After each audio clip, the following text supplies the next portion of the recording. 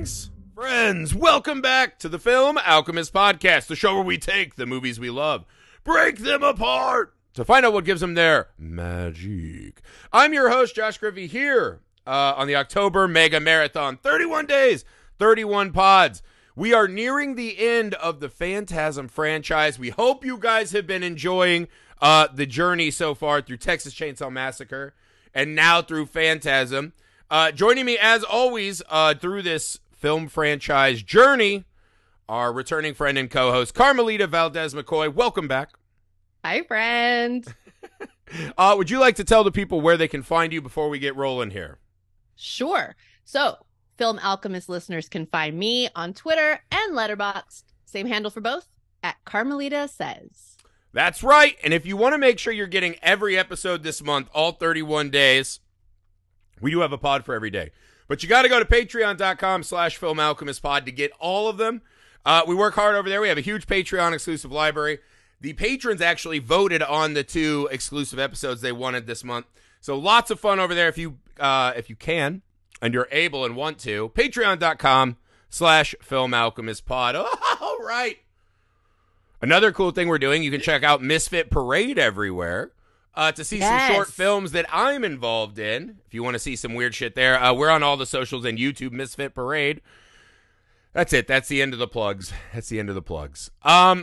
We've come to the end of the Phantasm franchise. Just kidding. There's actually one extra for some reason. But this was supposed to be the end, right? Originally, I think the script was actually called Phantasm Ends. So this is Phantasm 4. This is where the rubber meets the road until there's just no more road for said rubber to meet. They run out of road. This is kind of the last Phantasm movie. Phantasm 5 is its own unique addition to the franchise, which has its own merits. But this is kind of the end of Phantasm proper, right? This is the last proper Phantasm we'll get.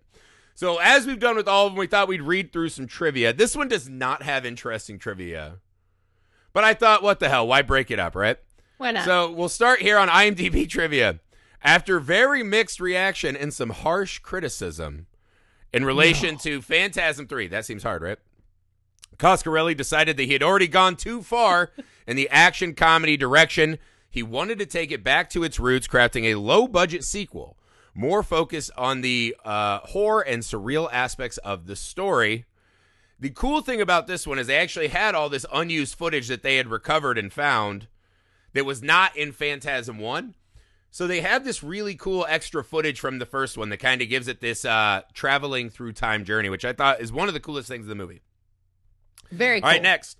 The synopsis for the canceled Phantasm Ends scripts written by Roger Avery goes as follows. We don't need to read all this, do we? The year is 2012, and there are only 3 states left between New York and California in the wasteland known as the Plague Zone. The tall man controls everything, but the interesting thing about this script is that the tall man's palace is the Mormon mausoleum. And yeah, he makes creatures infected with tall man's blah, blah, blah. They send in high-tech troops, whatever. It's very strange. It almost sounds a little like Phantasm 5.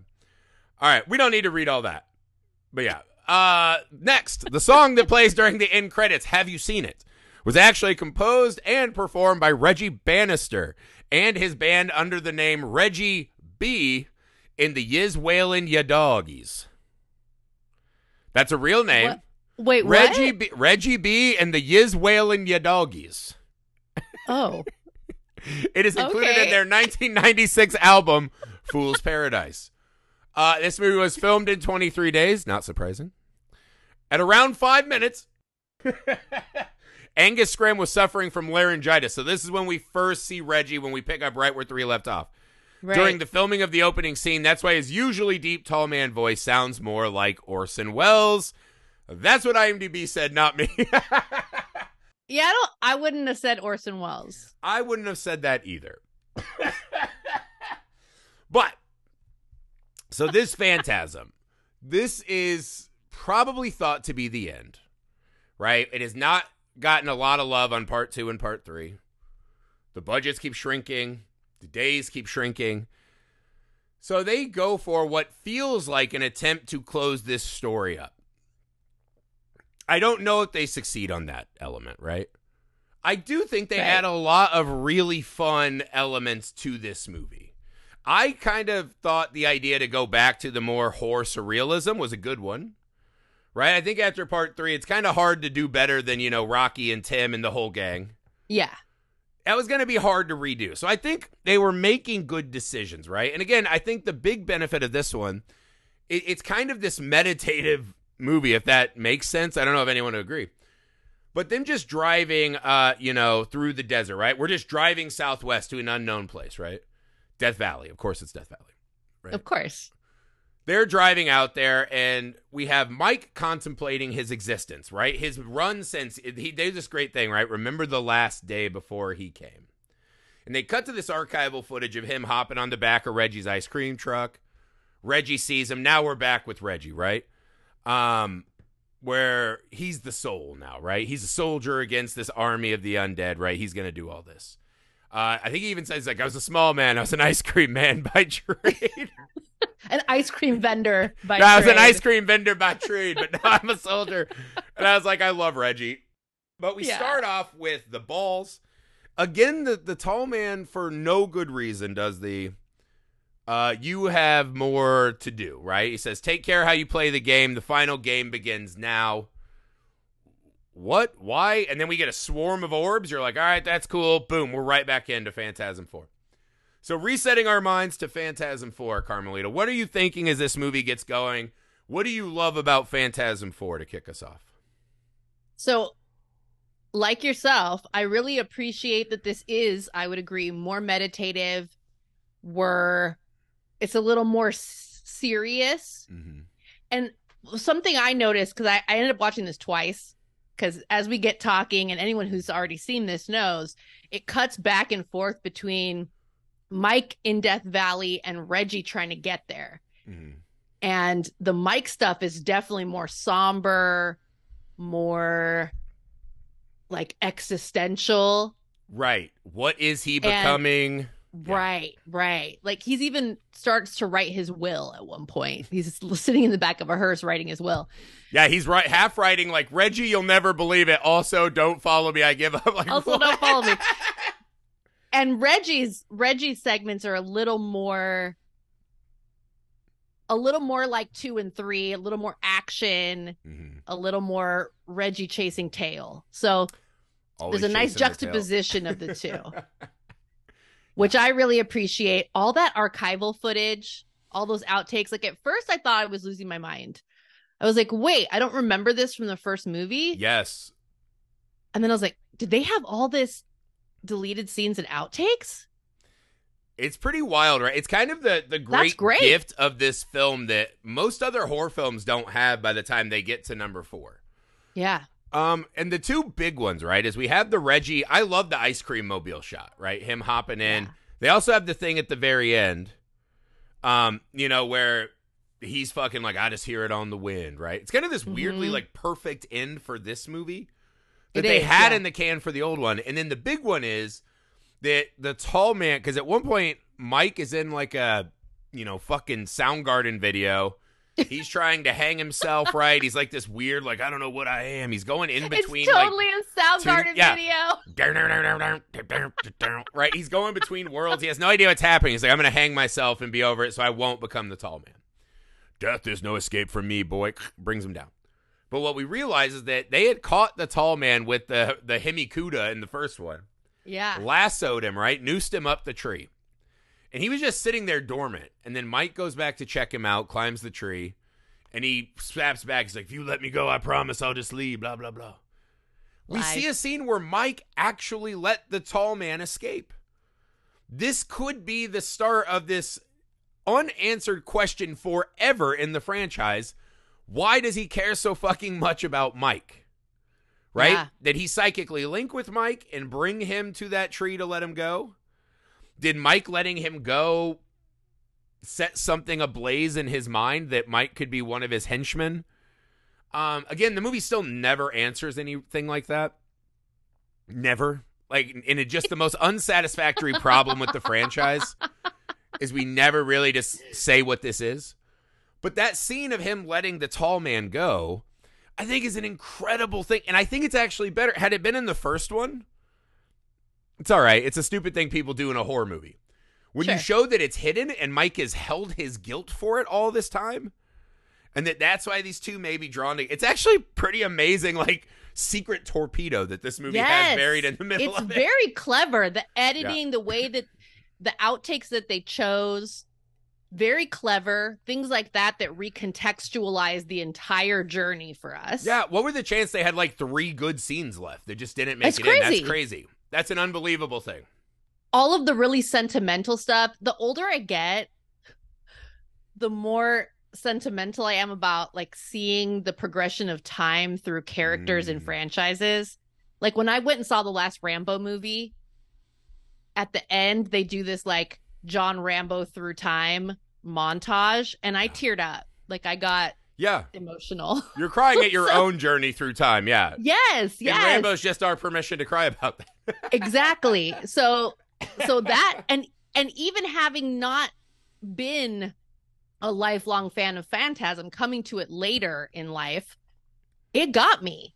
All of that real sentimental, these 3 friends, and look how young they were, and look at everything they have that great shot where Reg is like, fuck Mike, I'm not helping anymore. And Jody's like, man, I wish it would have been different. And they cut to this, like, Bud Light commercial. Yes. Of them on the hood of the car, pulled off the PCH, just strumming and drinking beer. And I was like, I do feel bad for them, right? You see them through this journey. You see them young. You see them in the Bud Light commercial.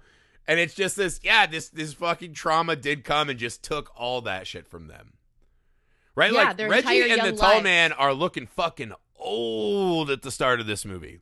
I know. They're looking old. I know. And you're like, he was like a little too old to be an ice cream man to like old. Like, Reggie's best years are gone. This guy took all that shit. Took everything. I think it's the great addition to the franchise that this one has. Yes. Is that really, really tying us into how long of a journey this has been? A lot of horror franchises, right? If you think about the big ones, right? By the time you're to Halloween, Nightmare, Friday, they're kind of starting to break timeline. Yes. Right? They're kind of their own journeys. The previous movies don't matter as much. I guess you could say Nightmare still hangs on a little bit, that they're kind of connective. Yeah. Because he, like, pees Freddy awake or whatever in part 4. But for the most part, we're kind of going our own way. It's kind of nice that Phantasm is this contiguous story like this. And having that tied in all the way to the beginning. I mean, just the miracle that they had this footage. It's incredible. And that they wrote this movie around it. I do think that's a pretty incredible addition, right? Like, there are images that are classic Phantasm, right? The orbs flying out, right? That was cool. There are these things you see, like when he fights the fucking zombie cop, and maybe that's zombie Tim in the back. We don't know who's in that trunk. That was kind of a bummer. But you see this, like, this version of a tale that is the same, but it's also stopping to remind us where we've been. Yeah. And I think it's that extra weird layer that makes this a very worthy, like, had this been the last Phantasm, I think you'd say it goes pretty much. The one thing, this one does not have a strong opening. It still has the weak ending, right? The weak ending is the Phantasm go-to, right? As much as I love Phantasm, I think you'd say all those endings are not good, and then they kind of rewrite them at the start of the next movie to be better. Right. This one kind of follows it doesn't really matter. Like, they get a pass. Right, like when Reggie's covered in orbs, and Tim's gone, and he just goes, well, we'll see you at the end of the movie. You're like, oh, no, that's the first opening of a Phantasm movie that doesn't go the hardest. Like, that sucks. Right. And so this one's just letting you know it will look the same. It will feel the same. What does Jody say in the other one, right? Seeing is easy, believing is, or understanding is hard. It takes time. Yeah, takes time. And this one's letting you know we're going to kind of meander our way through a Phantasm movie. Yeah. And I think that's kind of, instead of like the kind of vignette prog rock horror that we've been getting, this one really is just guys kind of driving and thinking back on the ride. Yeah. And I do appreciate contemplating that. their past. Yeah. I think it's a pretty big step down from part 3. But that was bound to happen, right? But I think Sure. instead of trying to just add all these things that aren't going to, like, we're not going to keep building this tower, right? The Phantasm Tower had kind of run its course. I think sitting there and just paying homage to it, right, one last time, that kind of works for me in this movie. Yeah. I think, too, just like thinking about middle age, because I am now a middle-aged person. Yep. You know, yeah, you do a lot. It kind of goes with the territory, kind of thinking back through your life, remembering things, reassessing. Where have I been? Where am I now? Where am I going? Yeah. And what has this fight been for? Yeah, exactly. No, and the pace of this and the way that this movie is structured kind of feels like what your average person does at this point in their life, where you're kind of like, okay, most of my life is behind me. Right. You're one of the two, right? You're Mike sitting there and being like, I'm seeing things in the rearview mirror. And the tall man's talking to me and crawling into the casket portal and I'll write by candlelight in the fucking casket. Like, you're that middle-aged person. Or you're Reggie, who's like, another girl. Right? I'm going to let down my ponytail and light these candles. Reggie, there's a huge... Oh, it's great. Because he still always has the guitar, even though we've seen his car crash like 10 times. Yeah. The guitar always makes it. I will say there's a huge piece of information in this movie that is the most memorable thing about it. But to me, the best thing in the movie is the orb tits. Oh, for sure. Because at first you're like, is this a dream? And they're like, no, this is real. No, Two real. orbs came to kill Reggie and thought, let's have some fun. And somehow saw her tits out, removed the meat. It's kind of like, it reminded me of Anchorman when he's like, Baxter, did you get that out of the fridge? I'm not even mad. That's impressed. Because I was like, it's such a stupid thing that doesn't make any sense. But I love it so much. Because again, Reggie's doing he's doing the like, well, here's the whole story. She's changing and like hand brawling. Yes. Right? She's kind of giving him the signs. I was like, are they going to let Reggie smash? No. And then she's just like, sorry, man, you're crazier than me. Can't. And he's still kind of a little aggressive, but not like we was with Rocky. Like, he subsides a little. Yeah, he wakes up in the middle of the night. Faster. Yeah, and he sees her tits moving, and he goes, groovy. Or far out, whatever he says. Out. Yeah, he far says out. Far out. And the movement is not thing, natural. This is not like bouncing titty action. No. There's like a weird movement. It's like under those the massage chairs at the mall. Yes. Right? So what he thought was happening, like, Reggie, when was the last time you actually saw breasts move? Yeah. That you didn't pick up on the fact that something is wrong. Something's very wrong. She's no longer under the cover, so I'm like, did she go to the bathroom in the middle of the night, and that's where the orbs hollowed her tits out? Could be. I have so many questions within the movie immediately by showing me Reggie ripping her top open, because that's his answer. Of course. I don't even know if I blame him in that moment, right? If this was Reggie trying to, like, sneak a peek, I don't know if he's being altruistic here or if he's just being a creep. I mean, maybe both. Reggie is kind of both. He's always kind of both. Yeah. But the moment they show the orb tits, it's amazing. You're like, thank God for this decision. Like, I love this for this movie. I love it. It's good. Yeah, and Reggie gets stabbed in the hand. His fucking hand gets burned up. You're just like, this is awesome. And so we still have, this is the thing, this movie didn't go like fully somber, right? No. It's not like the Evil Dead remake where it's like, we're going to be the hardest you've ever seen. That's still fucking classic Phantasm fun. Yes. That's still really fun. And then we cut back to Soundgarden videos, and then we come back to do Reggie stuff.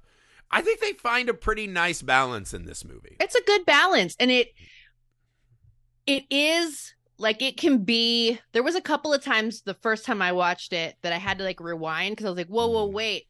Because it's cutting back and forth between the two journeys. And I'd be like, okay, wait. I need to, like, get myself back. Split narrative is almost never something I love. It feels like where it's like you have two stories that are not enough and you're like, I'll combine them. Like that one Beatles song. Right?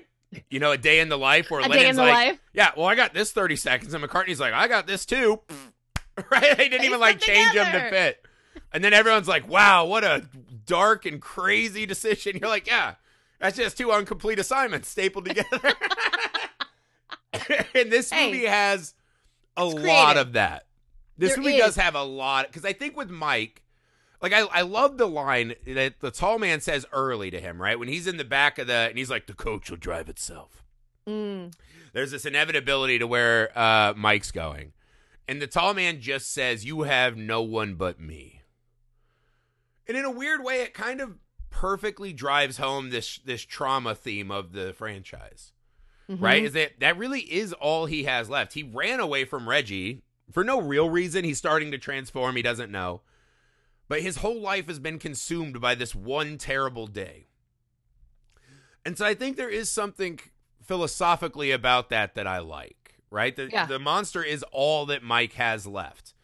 And then Reggie feels the same, right? As he has nothing left. He can walk from the tall man.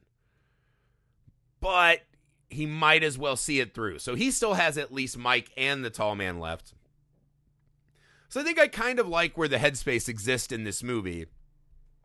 Again, I think the jumping back and forth nature kind of cripples both stories at times. Sometimes. I don't know if you I felt like that that way. I like that it's balancing, like you said. Yes, I like that. We're balancing the tone, and we're getting the 2 different kind of distinct flavors that we've gotten in some of the previous films, and they're all in this one film, which is why this would have been a great ending. That blending of Reggie things. and the cop, Reggie and the tits, Mike's existentialism. Yeah. Like, you get a nice little back and forth. Yeah, but there were times where, we're getting somewhere with Mike's story.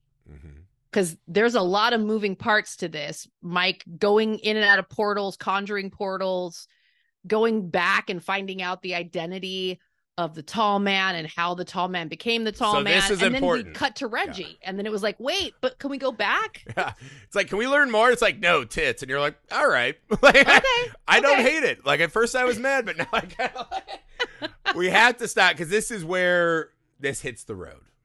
This is the movie where, because the psychic grandma comes back. We kind of were making fun of that in the last episode. Yeah. Psychic grandma comes back, and she is possibly hit the tall man's wife. So what we learn is that Jebediah Morningstar. What a perfect fucking name, right? Morningside, yes. Jebediah Morningside, right? I was thinking Morningstar like Lucifer. Morningside. Yeah, right? yeah.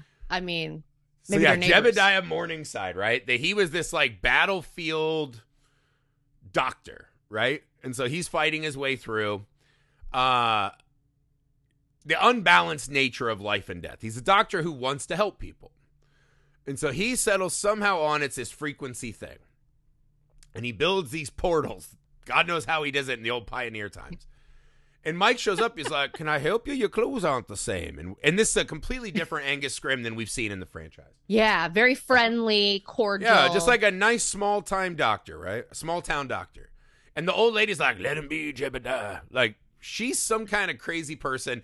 Did she also travel through? And so when we meet her in the first one, she's trying to stop the husband that she at one time empowered. We never learned that. I don't know. Right? Because the thing about her from that porch, she's like, let him be. Like, don't go chasing waterfalls. And then to where we see her in part 1, she's this bad guy, but then when she's in the limo with Mike, she's kind of smiling and cackling. Yeah, it's weird. Like that she's maybe able to stop where it doesn't make any sense. No, it doesn't. What we learn is that he's going to travel dimensions to save all these people who die. But somehow on his journey, somehow going to that Led Zeppelin planet that we've seen a bunch, he is changed and altered in some way. Right. That there's multiple tall men. He's in all these universes. And now he is just a slaver and a warlord. And so how that disconnect happens, the movie never settles on, right? There's an idea at the start when Mike first goes in the portal and he's like, be careful what you look for. You just might find it. And the tall man smiles. And so I was like, is he directing Mike to stop him? Or is he smiling knowing that this is like a Terminator paradox where Mike is going to go back and create the small man, right? The classic bootstrap paradox. Sure, yeah. What do you think is happening with the tall man in this moment? Because the smile is so out of place to me. It is, and I tend to think that it's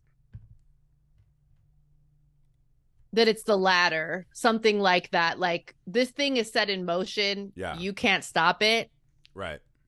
Go back all you want. Like You're John Connor sending his own dad back to knock his mom up. Right. Right. Like, this is just how it's going to go down. Yeah. And you can go and see it's not going to change anything. Right. And there is, like, later on when, Mike's big plan for hanging himself, after that doesn't work, then he creates this portal and goes back and finds out about Jebediah Morningside. And then he says, his plan is to try and change the past. And then Jody tells him, we're not in the same dimension.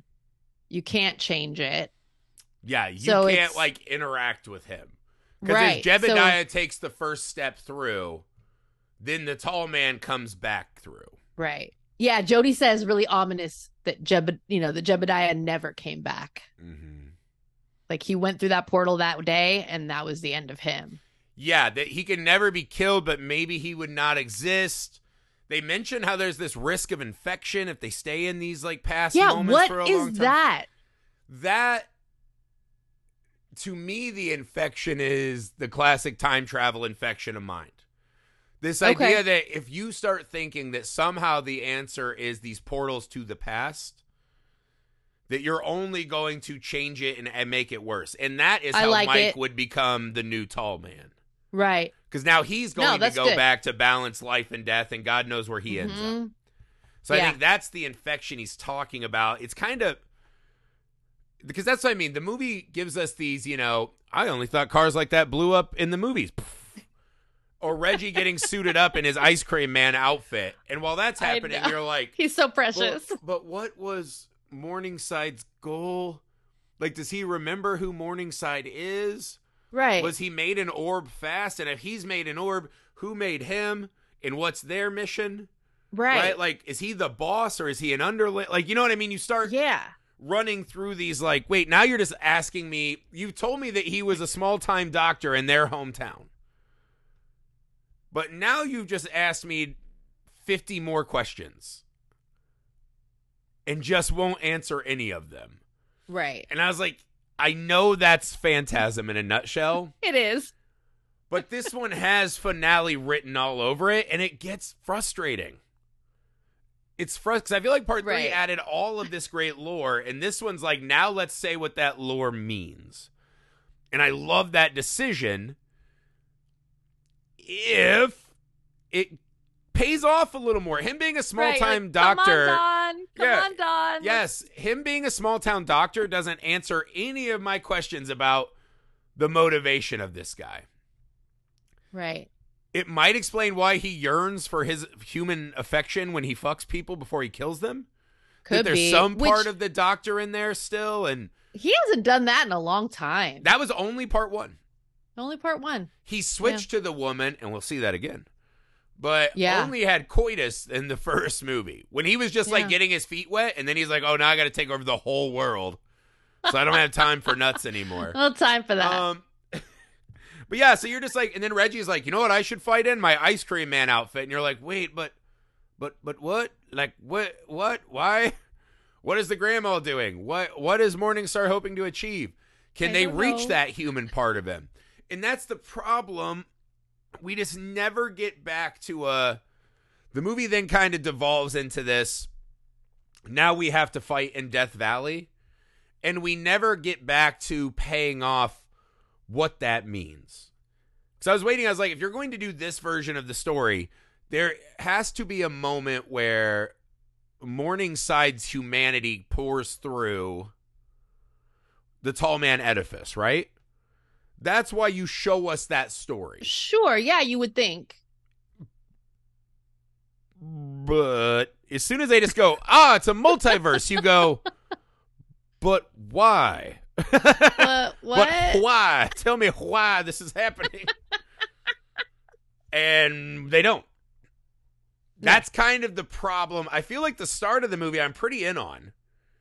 And by the time we get to the end, it's like, but why have we done this journey? Yeah. Why make him a small-timey doctor instead of a mysterious alien warlord if you I don't don't know. want it. It explains the slavery thing, maybe. Maybe. It explains Civil why War he's era. I don't know. why he's pretty into slaves. I don't remember that everyone in that I think they flashback were seemed to used- have but a gray coat. the caps It was black looked like and white. Union caps to me, though. Yeah, maybe because it was black and white, I just assumed they were gray. But I was like, maybe he's an old-timey Confederate doctor in Oregon. And that's how... I don't know. I did like the touch that it was Civil War because that's when they first started embalming bodies. Was in the Civil War. That's when that. Oh, dude, got that's when they did the popularized. needle brain. It's like, oh, fuck. Right. Oh, that's so gross. Yeah, no, it was cool. I was just like, God damn it. Because if this movie was originally going to be the end of the franchise, it just seems so shitty to not, like, why tell us he's that character and not utilize that in some way? Like, that's a bombshell to drop in the fourth movie of the franchise. That's a huge addition to the mythology. You know what I mean? And they just let it go, right? It reminds me of, like, one of my greatest horror movie series sins ever is when they start the Curse of the Thorn thing with Michael Myers. Right. They're like, it's druidic astrology. And you're like, what? And then the next movie, they're like, psych. And you're like, you wait. never hear about it again. What? Yeah. What is happening? But what about the hate that shit. druids? If you're going to ask a question or pose a piece of evidence, you have to tell me how that fits the quilt.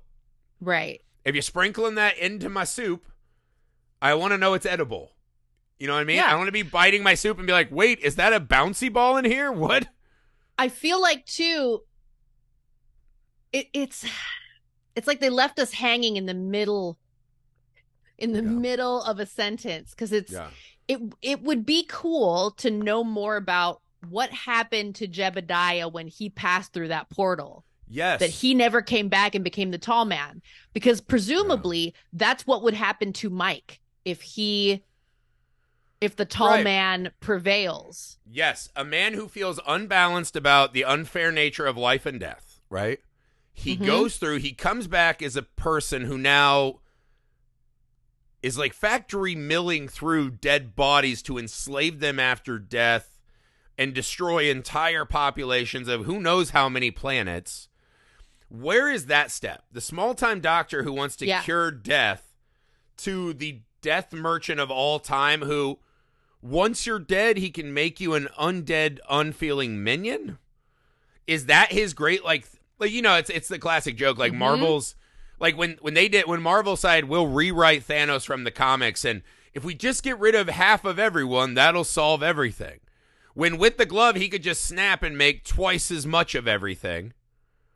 Right? He could make double the planets, double the food, double the air, double the clean water. Right? He could just be like, pedophiles, we don't need those. Like, with a little bit more thinking, Thanos could really fix things. Instead of just saying, let's kill everyone, right?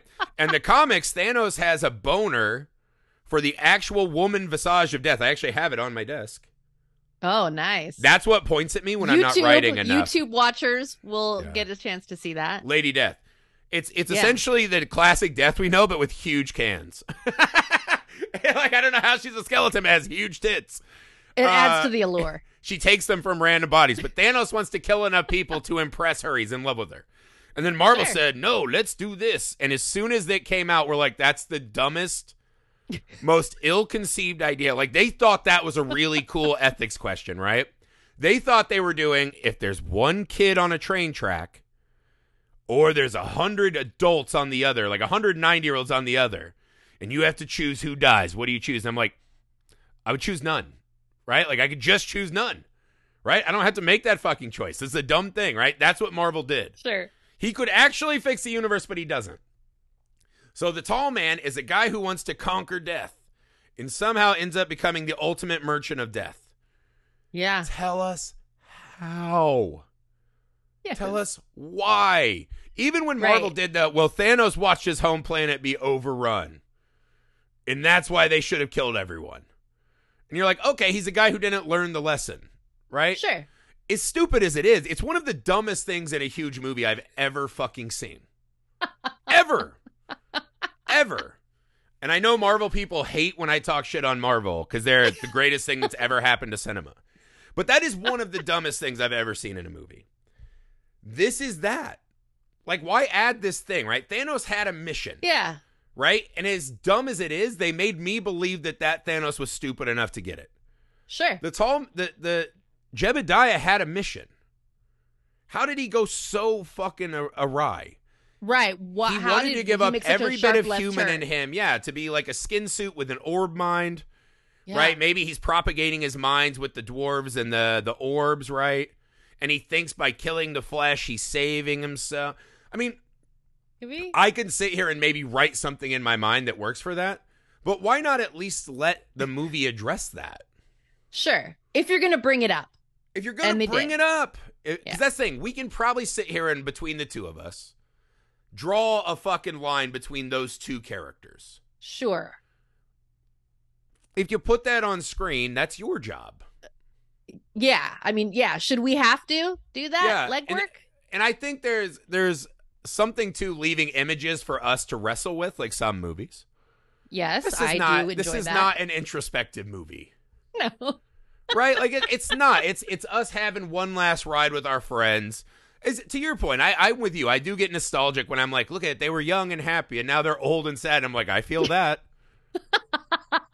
I feel that. Aren't we all? Yeah, like, that hits too close to home. But this is not a movie of great introspection. No. I think they owe it to the fans after 4 movies to be like, Don Coscarelli, what do you think? Right. What do you think? What do you think this should be? Because it can be whatever you want it to be. You wrote this. Right. And this feels like an ending. Like, yes, you could say maybe he's like, in part 5, we'll get there. We didn't. Spoiler alert, we didn't. Right? And it's kind of the one great issue I've always had with the Phantasm franchise is I want to know a little bit more about that missing part. Right. Right? From small town doctor to intergalactic warlord and slaver.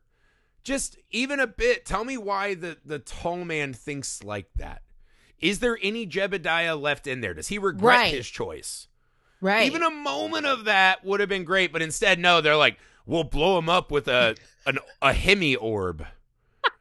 And you're like, what?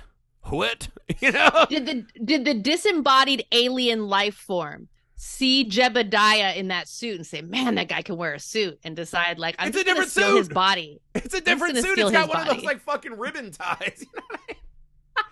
He went Little House on the Prairie to, like, Paul Bearer. It's like, dude, that's not the same suit. But that's what I mean. Who made him? Did he just go to the Red World, stumble upon a random ER, and he's like, wait, I can just do these, sir, and became a mad scientist and built himself? Like, what happened? Like, show me at least a montage of how this happened. Is there some greater power than the tall man out there running this operation? Right? If it's just a multiverse full of 10,000 tall men, how did that fucking happen? I know he can walk through gates. Yeah. I know he can walk through gates. How did he become an army onto himself that then creates all these armies? How? Why? When he dies in part 2 and the start of part 3, we see a new tall man come out and throw him through the portal. Yeah. How does he know he died? He's obviously checking in on his home world a lot. What does that matter? Just bring 50 tall. But that's what I'm saying. Like, I needed something. I needed a little help here. And again, I'm not one of those American moviegoers that says you have to spoon feed me everything. No. I felt I was owed this moment. I was like, I've been with you, right? Critics and fans were leaving you. You didn't make enough box office, whatever. I've been with you. I never left. I support you. I tell my friends about you. I was owed. You were like their moment. Reggie. I'm the Reggie. I'm owed this moment of why. I needed this. I put my Ice Cream Man suit on and watched part 4, and I said, you owe me this reason. And they never did. And that hurts me. That hurts me. I know. Right? As Jody's fighting, and the tall man comes out, and we do our classic little battle. The only thing they give us is he goes, Ice Cream Man, it's all in your head. And I go, what? Right? What? That's the theme of this movie. Phantasm 4. What? Old-timey pioneer. What? Yeah. That's what it should have been called instead of Oblivion. It's a cool-sounding line, but it's kind of meaningless. It's a cool-sounding line that really led the script astray in part 5. But Again, I think they did all of this amazing work that just really, like, it's one of those movies where you kind of pause it and you're like, oh, fuck, there's only 20 minutes left. You're like, we're not getting, like, our awesome contemplative ending where, like, we learn about what happened to Jebediah Morningside. Like, oh, we're just going to fucking fight with the 4-barrel shotgun again. Mm-hmm. That's the movie we're doing. Explosions in the desert. Yeah, and you're like, no, why, no? And yeah, it just ends with Mike, like, maybe dying and Reggie runs into a portal. And as of all the Phantasm endings, this is the one that most deflated me. Because, you know what I mean? They did such a fucking great job. If I make a beautiful wedding cake and then I stand above it and piss on it, right? Like a long pee that just runs down the whole cake, no one is saying, hey, but you did a good job on those 5 layers. No. That's to me is the Phantasm 4 problem. Amazing structural cake. Yes. Drizzled from the top. Unedible. Right. This is better than a pea-soaked birthday cake. But barely. I was reading, online, doing a little just kind of half-ass research. And that there was a lot of talk after this about, is there going to be another sequel? And I can kind of see why, because with that ending, you're like, that can't be it. They definitely left room. Like when Reggie hops in the portal. Yeah. They wanted to leave an out. Of course. But I do feel like when they were writing the story, they knew in their hearts this could be it. It could be. And that beautiful moment in the ice cream truck where Reggie hears grown-up Mike saying, I'm dying. This, this voice that he hears. And then he asks young Mike, and Mike says, it's just the wind. Like, that's really beautiful. Like, that would be a beautiful moment to end this whole thing. That he saved the tall man, and now they're bonded, and so now he's hearing things from the distant future, but still has the fortitude to chase down and fight this possibly unwinnable battle. Right. That's nice and poetic. Yeah. Love that. If I wasn't seething mad. Right. That he got blown up by a fucking car with an orb in it instead of giving me the moment I've watched 4 movies for. Yeah. I had one question for 4 movies. Why is the tall man? That's all I want. Why is he doing what he's doing? Like, give me one fucking line other than the flesh is imperfect. Humans are stupid. I have power to destroy. Why? Right. That's all I wanted for 4 fucking movies is for the tall man to say one thing about why his mission is important, and he never, ever does. And it fucking hurts my feelings. I can sit here on our podcast and bullshit loyal. Like I always do. Yeah, you've heard the show a lot. We like to bullshit and make things up that aren't there. Of course. This is the one time I just wanted him to fucking tell me something. I wanted to hear from this bad guy who I still kind of like, right? I wanted to hear one thing about why he became what he is. They set us up perfect, and they didn't fucking deliver anything. It was not to be. And it fucking hurts me. That's my thing, is I really love this movie, right? Reggie's having a blast. I love the orb tits. I love Mike's kind of existential crisis. It's fun. And then you pause it and you're like, oh my God, we're out of movie. Like, where's the rest of it? Out of movie, and we're not going to do anything. And that fucking hurts. I imagine myself and you and Angus Scrimm and Don Coscarelli and our Bud Light commercial in another universe where they explain all this to me in a way that I love. Right. And I can make the case that Phantasm is the greatest horror franchise ever. C'est la vie. Is not to be. If you were ranking part 4 as a franchise, this is low. Hellraiser in space, maybe it's better than that. But I don't think so. I like going back to the old French time when he's a toy maker and they're the space station, whatever. Yeah. Friday the 13th 4 kills this. Halloween 4 kills this. And I don't even love part 5, but part 4 is good. Right. Part 4 of Nightmare is Dream Child, maybe? I think. It's the one right after Dream Warriors. Still good, right? Maybe the Screaming Soul Pizza, still pretty good. right? Candyman 4 is the reboot, so that one's way fucking better than this. Evil Dead 4 is the reboot, way fucking better. Child's Play 4 is also the reboot, right? How many? No, this is Bride of Chucky. That one's way better. Right? So I think Leprechaun 4 is In the Hood.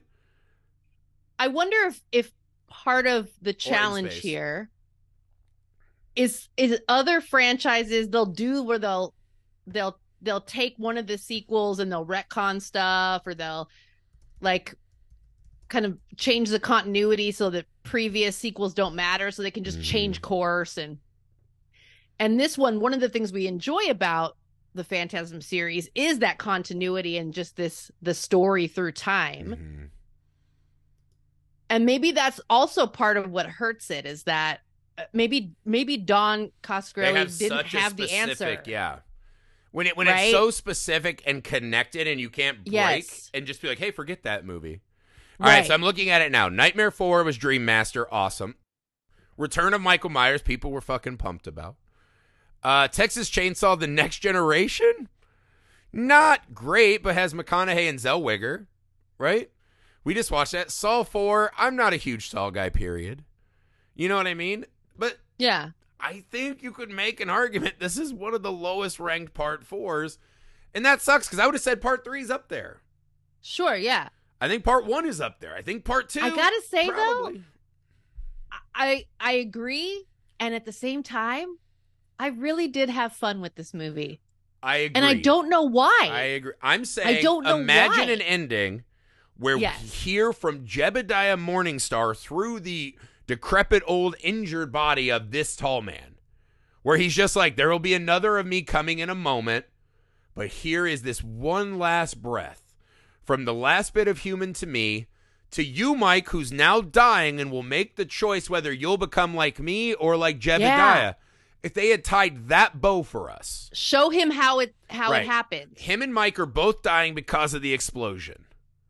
Right? And Jebediah's like, there's no hope for me. The next me's coming now. Right? And Mike has to decide which road he takes. They pay that off. This movie's fucking 3 times better than it ended up. I agree. No, and I don't even know how you do it. I'm just saying the story is Mike is trying not to. In one flashback in the movie, we actually see Mike in the tall man outfit. Yeah. Reggie turns and sees tall Mike. That's the journey we're telling, is that he is on his way to transform into whatever. And Mike according to the tall man, he's destined choice. For that. Yeah, Mike never makes the choice. The tall man doesn't really explain the choice, show us the stakes of making that first step. Yeah. That hurt me. That hurt me. In an otherwise really fucking fun Phantasm romp. You know what could have been really cool?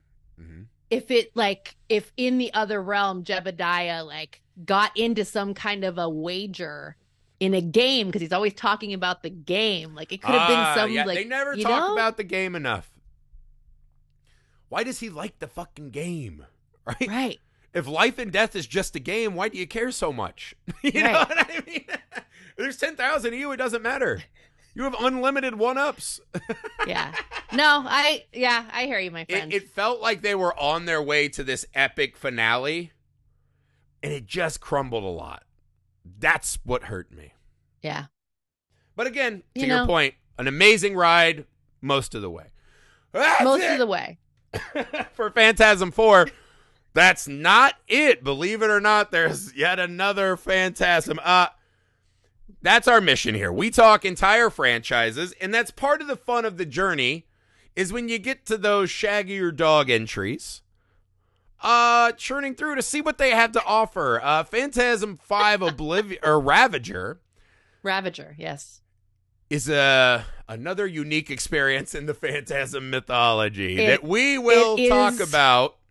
And our mandate will be we each have to say 3 nice things we like about it before anything else. That's the game. That's the game next time. Yes, that's the game. Mind how you play the game. Yeah, mind how you play the game, lady. You played a good game. All right. The YouTube Film Alchemist, the email filmalchemistpod@gmail.com. If you want all the movies this October for this mega marathon, you see all the work we're putting in. Patreon.com/filmalchemistpod. That's how you get the remaining 3 movies. It just want sounds it, better folks. to have 31 pods in 31 days instead of 28. No, So you go want on all over the there. episodes. You want Promise, all the damn trust episodes. me. Go on over there to patreon.com/FilmAlchemistPod. Carmelita, where can they find you? I'm on Twitter still. I'm hanging on Still for dear hanging. life. And Letterboxd. And We all like Letterboxd. Letterboxd. We do like Letterboxd. Same handle for both at Carmelita Says. All right, that's it. I hope you guys are enjoying October so far. This is our favorite time of year. Carmelita and I will be back tomorrow to finish out, or maybe mercifully finish off, the Phantasm franchise. You'll have to tune in tomorrow. The coup de grace.